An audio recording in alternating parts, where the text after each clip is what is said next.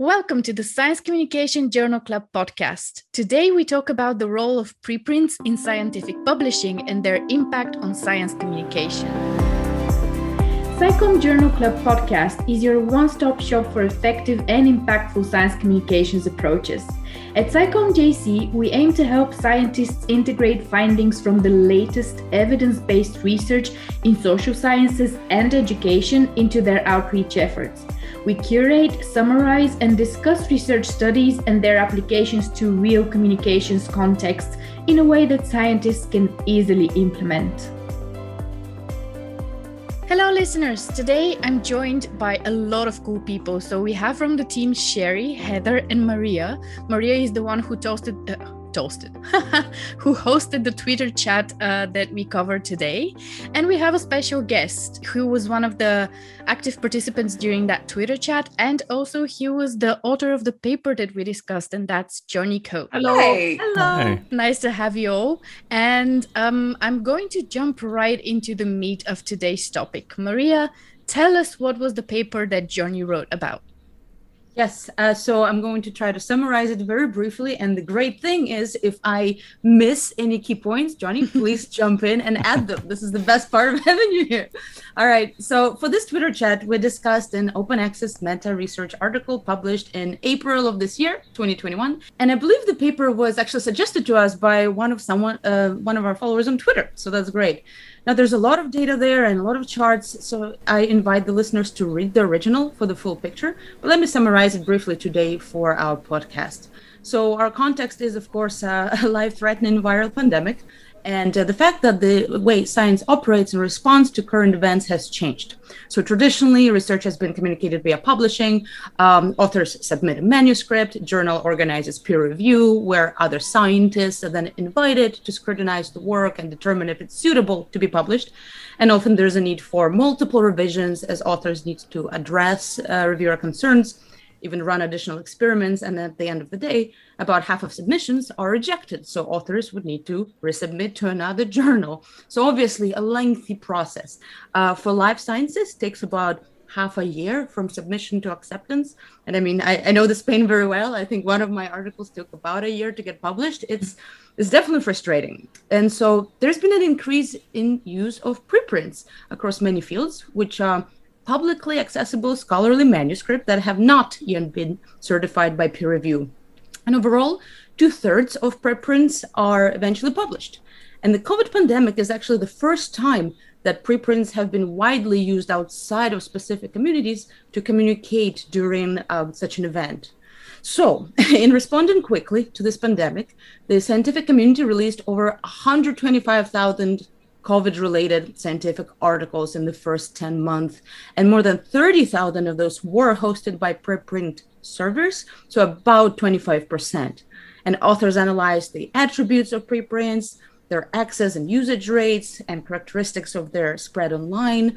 And data overall show an increased scientific and public engagement with the COVID preprints. For example, they were accessed more, cited more, shared more than non-COVID preprints in the same time frame. And it was really cool that authors also analyzed Twitter discussion topics by hashtag use and found that while many of the top used hashtags were just neutral references to the outbreak, there was also a large proportion of tweets that was associated with conspirational ideologies, right-wing populism in the US, and topics associated with controversial preprints like hydroxychloroquine. Lastly, let me just mention that there's been important changes in the use of preprints, specifically much more increased media attention. So news outlets have reported, a lot on COVID preprints, which is of course not surprising, and their use in policy documents. So COVID preprints were present, though at very low levels, still in COVID policy documents, suggesting that preprints may be used to directly influence policymakers. And lastly, the authors do share that there are some concerns that are for the use of preprints when we consider this heavy news coverage, their use in policy documents, and overall increase in sharing, which includes premature media coverage. And the fact that putting warning signs on preprint manuscripts that might clearly indicate that this is not established information, it should not be regarded as conclusive, the media coverage kind of still goes through the roof, also unsurprising, I guess. So that's my summary. And Johnny, I would love it if you could introduce yourself, tell us how you heard about our chat, why you got interested, what you thought of the chat, and what you'd love to share with us about your stance on preprints. Yeah, that was a great introduction to the paper. You covered it. You covered it better than I would have done. So I was the senior author on that paper, and I'm not sure if you're aware, but it actually started its life as a preprint. Oh. And we did a few versions of the preprint before we submitted it to a journal. So you can go right back and look at how this work in particular has evolved over the few months it took us to get to a point of submission. Mm-hmm. And what you will see is that we did a separate bit of work, which is currently under review, which was part of the original preprint, which is no longer in the paper. Mm. And yeah, it really started from a point of seeing that preprints were experiencing this massive surge in usage. Because I'm someone who follows preprints anyway. I like preprints. I advocate for them quite a lot. Mm-hmm. And very early on in the pandemic, what you saw was a influx of people posting to preprint servers, particularly bioRxiv and medRxiv. And those are the two kind of big ones within the life sciences, although things like ResearchSquare are also seeing a lot of usage. And so that was our jumping in point. We dived straight in. We knew preprints were being used more, but everything else in that paper, we were kind of fairly objective about. We didn't really know what we would expect to see. And I also noticed that actually in this publication, there's a link to all the reviewer comments, right? The peer review history. This is very cool. Is this standard right now? No, and there's actually two lots of peer reviewer comments. So because we advocate preprints, all the authors do, and it was a preprint about preprints, we kind of felt a bit compelled to take part in all the initiatives that were rising up as part of the pandemic response. Mm. One of those was we've seen an increase in the number of services that now do peer review on preprints. So if you go back to our preprint, you'll see on there there's 2 or 3 reviews attached to it there. And then when we submit it to PLOS Biology, again, we posted the reviews publicly with the paper. That's something that PLOS Biology and eLife do, but generally in the biosciences, it's still not quite the norm yet, unfortunately. And let me just share that. So we did a Twitter poll a couple of days before the Twitter chat. We had 26 respondents, and the question was, which statement about preprints comes closer to your own view, even if neither is exactly right? So one statement is, overall, preprints are beneficial for communicating science to non-expert audiences, or 2, overall, preprints are detrimental for communicating science to non-expert audiences. Exactly this word. I just want to point it out so it's not like in general.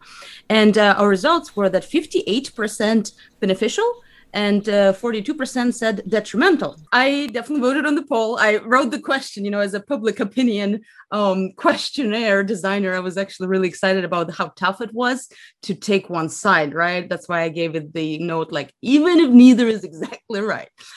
So I'm one of the 42%. I said that overall preprints are detrimental for communicating science to, again, specifically non-experts. I'm looking at it in this particular context, not science in general, not public health. So why? So I don't think, personally, for now, still, that sharing and reporting on work that has not been peer-reviewed has benefits for the non-expert public. Instead, I kind of see issues with the premature unstoppable media coverage, misuse of information, sharing it as evidence despite eventual changes or failure to be published, because it might fit someone's desired outcome or bias. It's something I spend a lot of time with in my dissertation work, looking at health perceptions and how people cling, of course, to information that makes sense to them, even when it's retracted. Those things still keep being shared once they're out there. And I feel like it may contribute to a general increase in confusion and some loss of trust when it comes to standards of scientific credibility, again, by the general public, from what I've seen in my science communication efforts. So, or at least different pockets of it, people for, let's say, lower trust levels in government or agencies overall.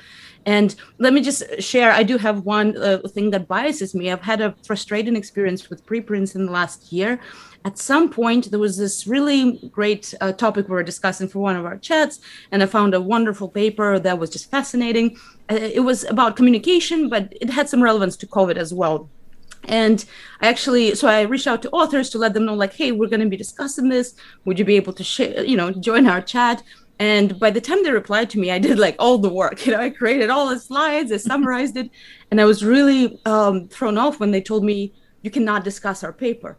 I was like, and I tried to bargain. I couldn't help it. I was like, I prepared, and it's fascinating. And obviously, I'm a science communicator. I have your best interest in mind. I'm going to make sure I explain, because I have control of the chat, that it's a preprint. It means that some things might change. I offered all these things. They're like, no, do not discuss our paper. We've had some pushback by posting it and sharing it on Twitter. It's going to, have like major revisions, we think. Like, don't talk about it. And so I was a bit frustrated. I was like, if I can talk about it, and I reached out and found out and had a chance to ask you, it's still out there. I would take it down then. And that's kind of where I was left with my feelings about preprints. Honestly, it's like, why are they there if you're not allowing me to discuss them publicly? So that's kind of my background. What about you guys? Yeah, that kind of defeats the purpose of putting preprints out there, isn't it? I mean, why do you even put it in a public display when you don't people to discuss it? Isn't that that's part of the essence, apparently, of the public preprint production? I think maybe Johnny here can also contribute to that, but I think the main point of having a preprint published in a server like this is to get input on the science that you're planning to publish from your peers and not from non-experts.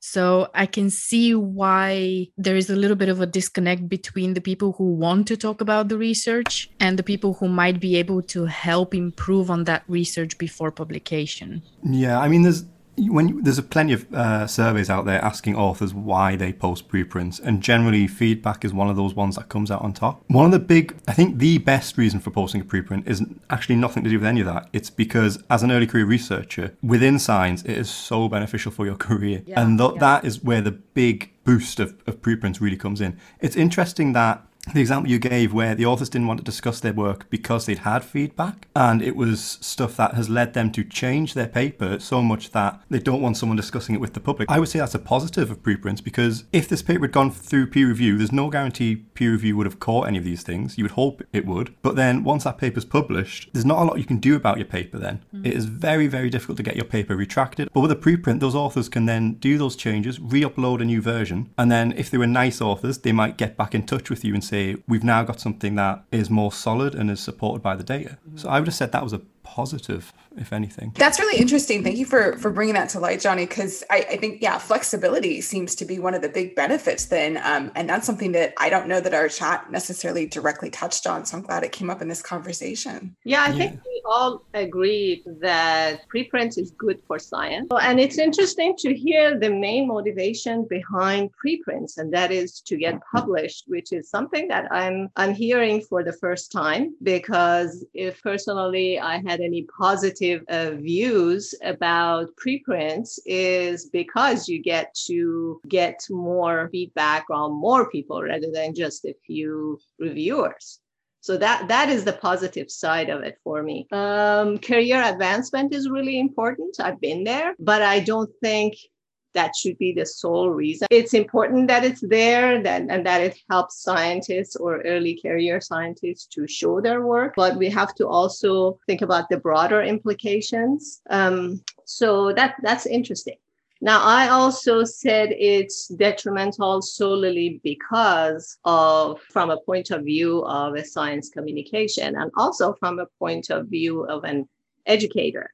From a point of view of science communication is when I'm always having discussions with people with whom I disagree, and obviously they're mostly anti-science, and they would present their preprints, which haven't been peer reviewed, and they present their argument using that to support their argument. If using non-peer reviewed preprints, such as the one that Maria wanted to use, is the standard, then whose preprints is going to be better? Who is more reliable? And that is something that probably is difficult to communicate with the public and to get them to understand. And then with respect to education, what do we teach students who are coming up in this field? What is the standard of credible scientific sources?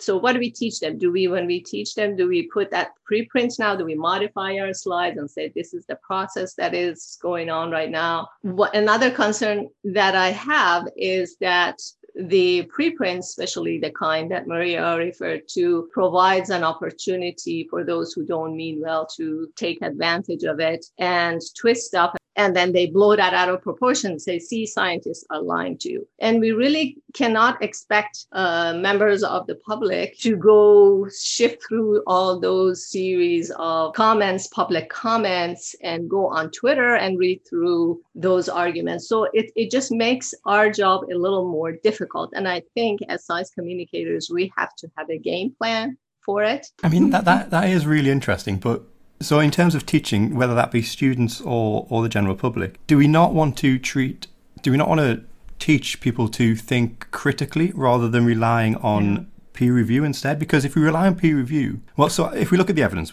I'm a scientist, my side communication stuff is only sort of, it's very new to me. So I think of everything as evidence. And if you take a look at the evidence that does exist, and there's not a great deal of it, but if you look at the problems with peer review, you see that there are numerous examples of nepotism where a senior scientist, and I'll not mention any names, so I don't want to get anyone in trouble here, where senior scientists have maybe leaned on editors, or those editors have been underneath that senior scientist in the chain of command in their lab, and that has forced through very, very questionable, should have been retracted work. But because it's been peer reviewed, it comes with this stamp of validation. It's passed some process that the general public and students are taught to treat with this kind of almost reverence, where it's been peer reviewed, it must be good work, it must be correct work. Yeah. And what I think we should do is turn that around a little bit and instead say, this work has these strengths and it has these disadvantages. You know, what have other people said about it? If you're communicating science, that's one of the things where I think that's where the gap is bridged, because you can, if you're writing an article, for example, that's going to go out into the general public, you can say, I've spoken to these experts and this is what they think. Or we've looked at the whole literature and, I mean, this is what meta-science is. We looked at the whole literature and the body of the evidence falls towards one direction or the other. And that's how you get your consensus, rather than saying, this paper's all right because it's past this unknown process where we don't understand what's going on behind the scenes. Yes, and I agree that we should promote critical thinking. But the issue is, a lot of times these conversations that we have with deniers or those who want to spread disinformation or are just misguided happen in very short amounts of time. And people are just so distracted. There are just so many pieces of information that is coming at them that it's just unrealistic for them to say, go read all the reviews and find out for yourself. We have to better plan for a world where disagreements between scientists, they're more public, because publicly printed preprints are here to stay. And we just need to be prepared for it. And we need to brainstorm as science communicators, how do you address something like this, where you, in order for you to make the point, that makes it much harder. And that's why I say it's detrimental, and we have to come up with a solution. I think we need to make the difference as well between what the preprints themselves are and who and how and for what are they used. I didn't vote on Maria's poll because it forced to choose between two choices that I don't agree fully. I would just refuse to choose. But Nevena, you'd be a terrible public. I know, I'm sorry. But my thinking is that I lean towards a little bit on them being beneficial. Maybe not yet, but they have the potential to be beneficial for communicating to non-expert audiences, and both for teaching and for just quote unquote general audience, because it provides what Johnny did, publishing his preprint after peer review with the comments of the reviewers. This is black on white how peer review works, and there's a track record of it. So there's publicly the original article, there's publicly the comments, and there's publicly available the final outcome come after those comments have been addressed. So in an ideal world, and I know that we are far from it, this could very well be used to illustrate not just as ideas, but in very much practice, how science is being conducted by a rigorous review. And I want to know what Heather voted on the poll. Well, Nevena, like you, I actually didn't vote in this one. And I, as the ever ambivalent person, and I'm sorry to all the people who do public opinion, Maria, I made this a little difficult. I really struggled with this question because the forced choice nature of the question responses were also challenging for me because really, it depends. It depends on the topic. It depends on the situation. Obviously, in the context of this article, it was about, information being distributed during a global pandemic. But it depends on the intended use for the preprint. Is it really just sharing information on social media among the public, like, hey, this was interesting, or, oh my gosh, this is crazy. Have you seen this? Or is it like in a policy report, maybe a summary of what we know so far or emerging trends, right? Like it's just more informational than that. And then also the specific nature of the non-expert audience. So, are you talking to the media? Are you talking to policymakers or policy, experts? Or are you talking to Jane public? And so that's where I really found this to be a challenge, because without sort of that contextual information, it's really hard to say that these are good or bad.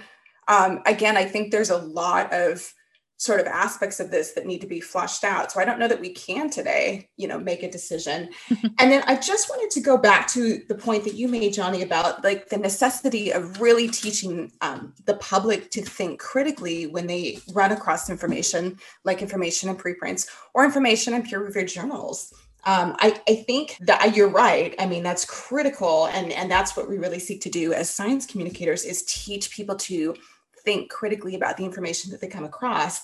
And I think in the thinking about the pandemic, the challenge with that is understanding scientific uncertainty versus how somebody who's not trained as a scientist sort of thinks of things as being uncertain and what that means to somebody who's a non-scientist. And I think maybe that's where the challenge lies with regards to how do we actually facilitate and encourage critical thinking and build those critical thinking skills, because there's a big misunderstanding there among the public about what scientific uncertainty is versus how, again, regular Joe Q public sees, oh my gosh, I really don't know, right? So I think maybe that's just sort of fine tuning that conversation a little bit. I have a specific question, and I'd love, Johnny, for you to weigh in on that. So I wonder, I see the benefits to science. I see the benefits to scientists. I'm not sure personally I see the benefits to the general non-expert public or for the media to have access to some of these things.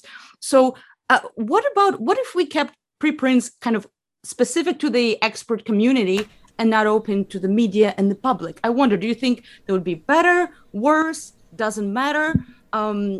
Is that a potential way to go? To me, that just sounds like the process we were doing before preprints, just without the peer review part. You'd still have this work. And actually, sometimes we do that in science. Sometimes we'll write a paper, and before we submit it anywhere, we will email it to a couple of people we know, and they'll give it a little read. And we might present our work at a conference. Conferences obviously they're not closed, but to be honest, they're so expensive to attend, they are kind of closed. And that's for a scientific audience where we might present work that we haven't submitted anywhere yet. It might be work in progress, and we get feedback on that. And that's great. But ultimately, what the really good thing about preprints being open is that everybody can see what is in there. You can assess it yourself, which I think, getting back to that, communicating with anyone about science and uncertainty, being able to look at things yourself, I think, is one of the easiest way to convince people. So there's a really, really good paper published not that long ago, and it was looking at how viral disinformation spread during the pandemic and who was spreading that information. And one of the main repeated topics that kept coming up in this paper and what they found was that people had this general distrust. Now, that's a distrust of government. It's a distrust of scientists, because as scientists, apparently, we're all trying to make money somehow. If any scientist out there knows how to make money doing science, please tell me. And so what they found in this paper was that these groups were getting access to the data themselves, and then they were doing quite sophisticated analysis on the data so that it fit what they thought.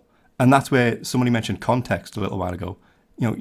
context is everything in science. You can have any bit of data you want, and without the context, that data generally can mean absolutely anything you want it to mean.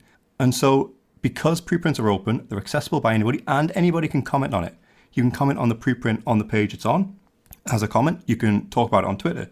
You can talk about it on Facebook. You can go and run down the street and shout about it. And that means there's a lot more scrutiny.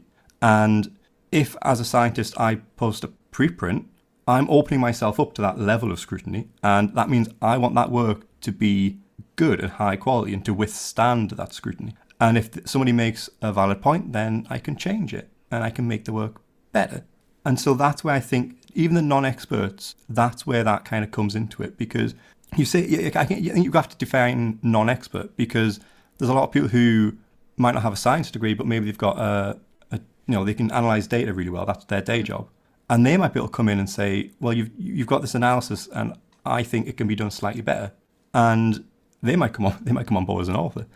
It's just, I think that openness is where science needs to eventually reach. This is interesting because when you're talking about looking at things yourself, I'm like, ooh, red flags for me, right? I'm not thinking about somebody who has any analytical skills. I'm thinking about your average person who's going to read it, kind of look at the abstract, pick some things that make sense to them.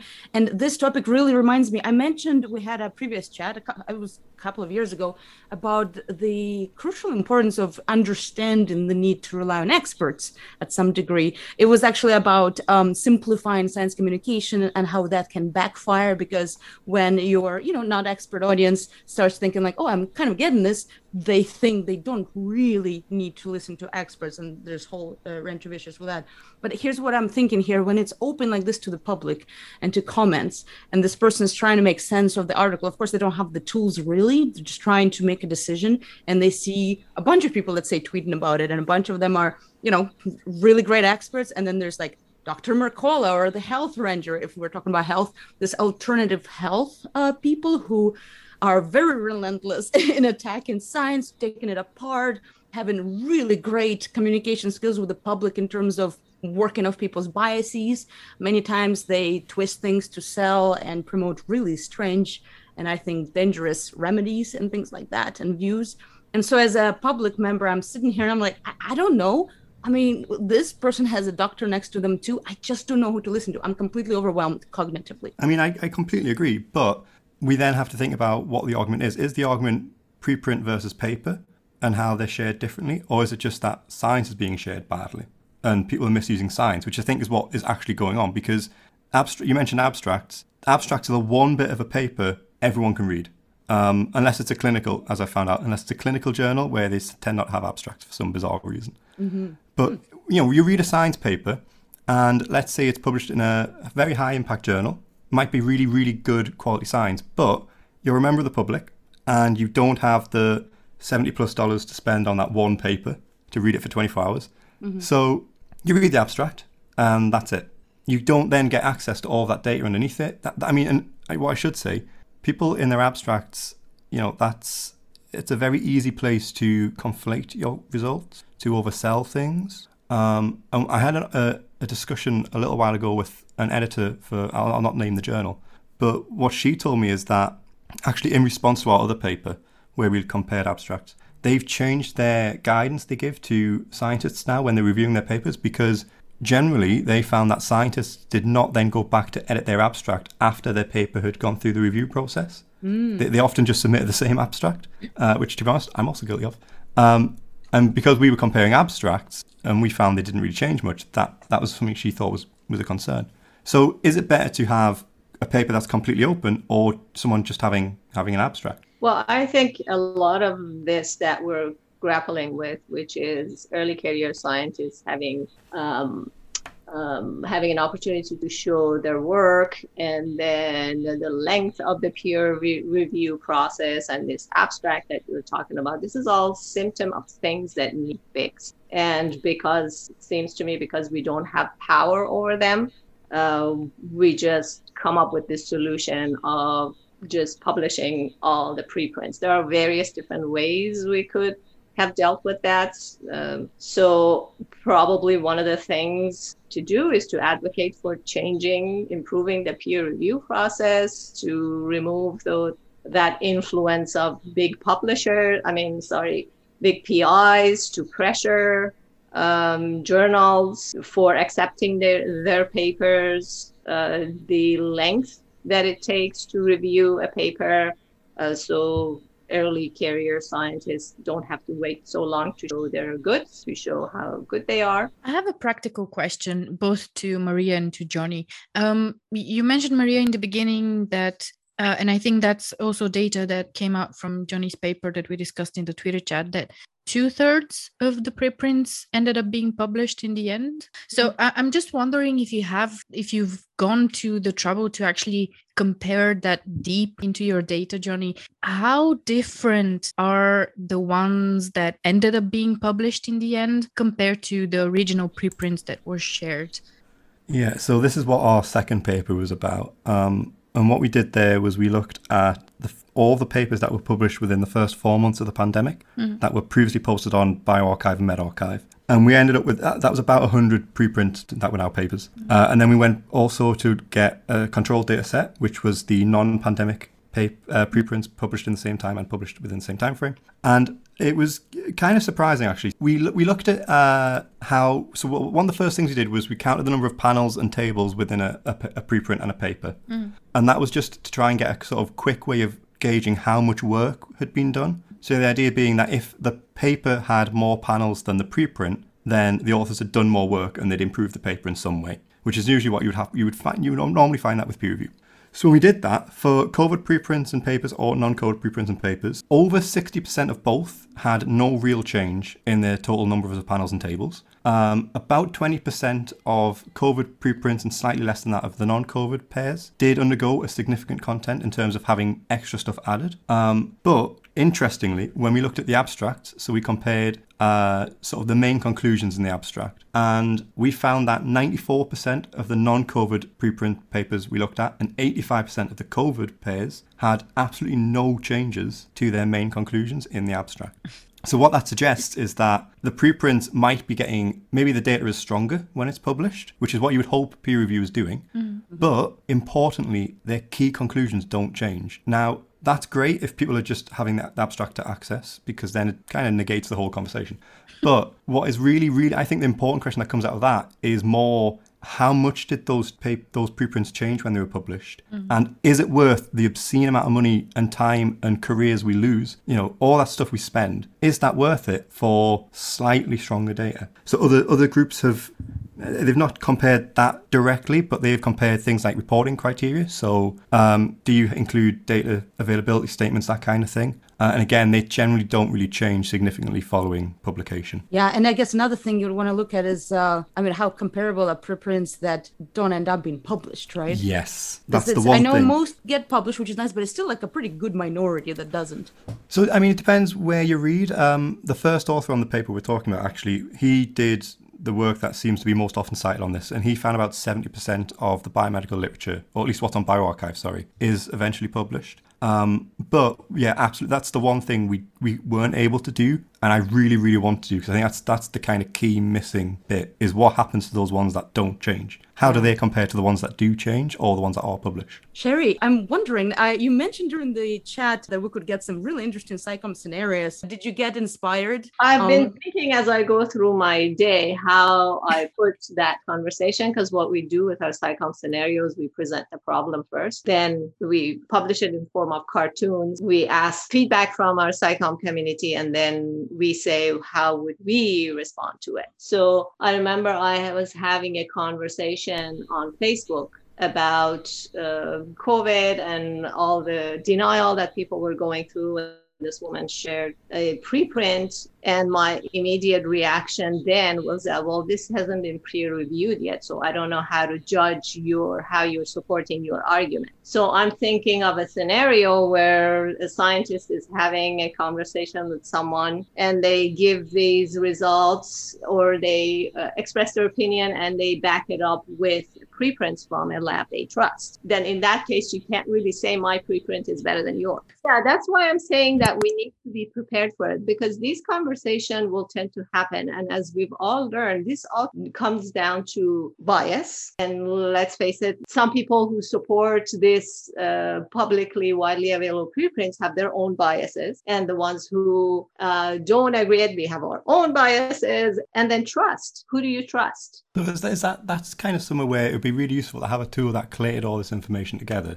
For example, on bioRxiv, when you have your whatever preprint you want to take out, you can pick any one you want, and they've moved it to the top now. So right at the top, next, just underneath the title and the authors, is this little kind of bar that links out to things like Twitter. If there's any peer review done, it'll link out to the peer reviews. Yeah, and so having all that in one place, and maybe so one of the things we did in this paper that you mentioned, we looked at Twitter hashtags, right, with individual papers, preprints, and we found some examples where the preprint was being used for almost exclusively science topics, and others which were widely reported in the media for being utter rubbish. But they were used they were hijacked by people like Donald Trump, by right-wing conspiracy media. And you can see that very, very quickly just looking at the hashtags. So maybe a tool that does that, where it collates all the hashtags for a particular preprint, would be useful, because then you don't need to be an expert. You can look at something like a word cloud. And I think if you ever see a word cloud that is filled with racist terms, that should probably be the best indicator you need to disregard what is in there. Thank you for bringing this up, Johnny, because it actually ties to another question that I had somewhat related to this. In the data that you reviewed, in your experience, were the articles that were more often shared in questionable type of context also the ones that had more quote-unquote interesting titles?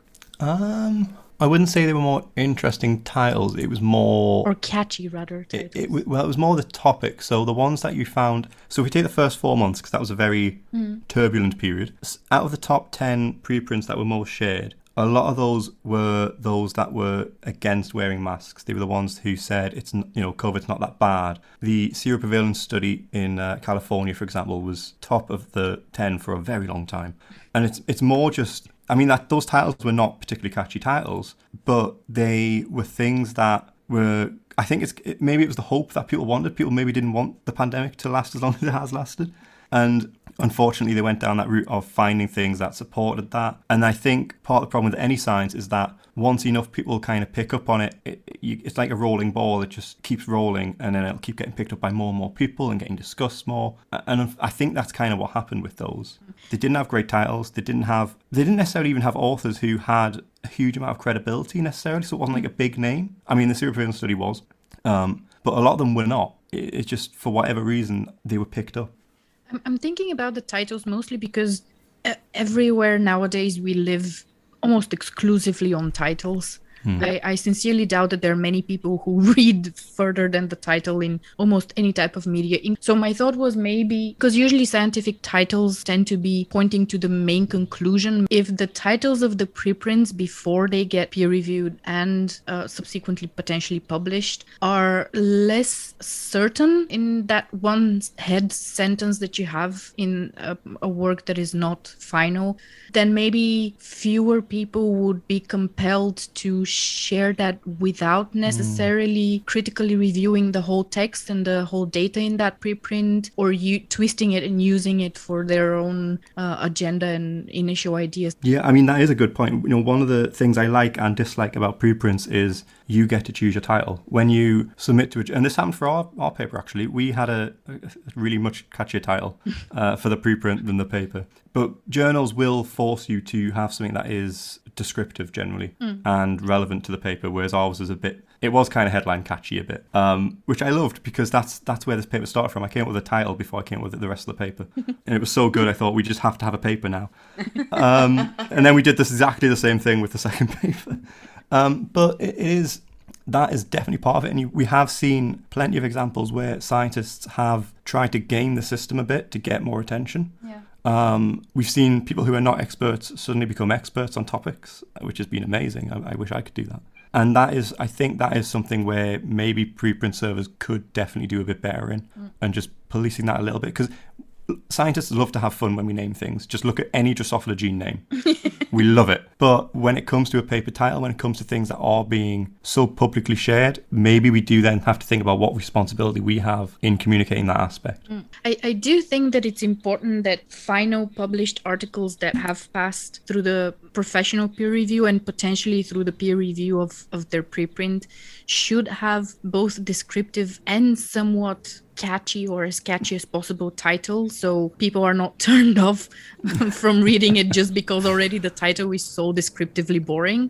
But yeah, that's my thought, that maybe that can be a fairly potentially easy way to deter sharing information that hasn't necessarily been already scrutinized. And it would help. It would definitely help. But the point is that clearly there isn't currently one single solution or decision whether or not preprints are good and for what are good and for what there may be still way to use them properly. But still, we do have some conclusions of our conversation today and of our Twitter chat. Maybe Maria, you can guide us through what you think are the takeaways on preprints at the moment. Oh my. Oh, okay. I just wanted to, you know what? I'll have everyone share. I just want to say that I'm really, really looking forward to more work from Johnny and his co-authors, because this is the kind of stuff I want to see data on. You know, I was hoping the chat would help me warm up a lot more to preprints. I'm not sure it has, but I understand it's very complex, right? And I am just so excited to see a bit more work done on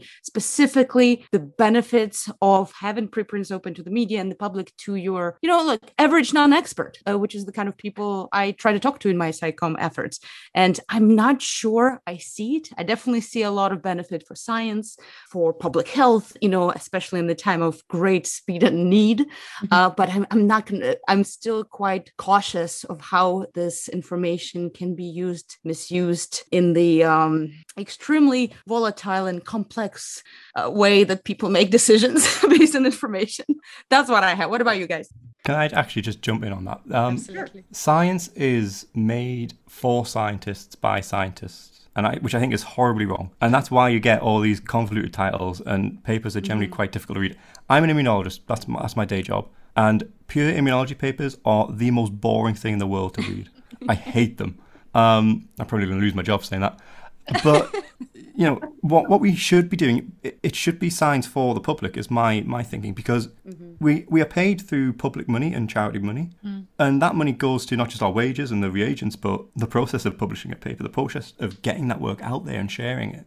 And so why not have those people who are paying our money to see the output and to be able to access the output? And you are seeing a lot of public health groups, a lot of people who have, if cancer is a good example, actually. A lot of people who get cancer will then suddenly become very interested in the research, because it's affecting them personally now and they want to know more. And I think we should be opening it up so that they can learn more. And part of that, I think, is changing what our job as a scientist is, because we should not be leaving communication just to science communicators. I think as a scientist, that is part of my job. It is my job to make sure I communicate my work well and that I don't overstate my claims. Yeah, agreed. And of course, it's a lot of work, right? A lot of scientists are not necessarily trained in communication. And from my experience, it gets harder and harder through years of research to even talk like a human about my work.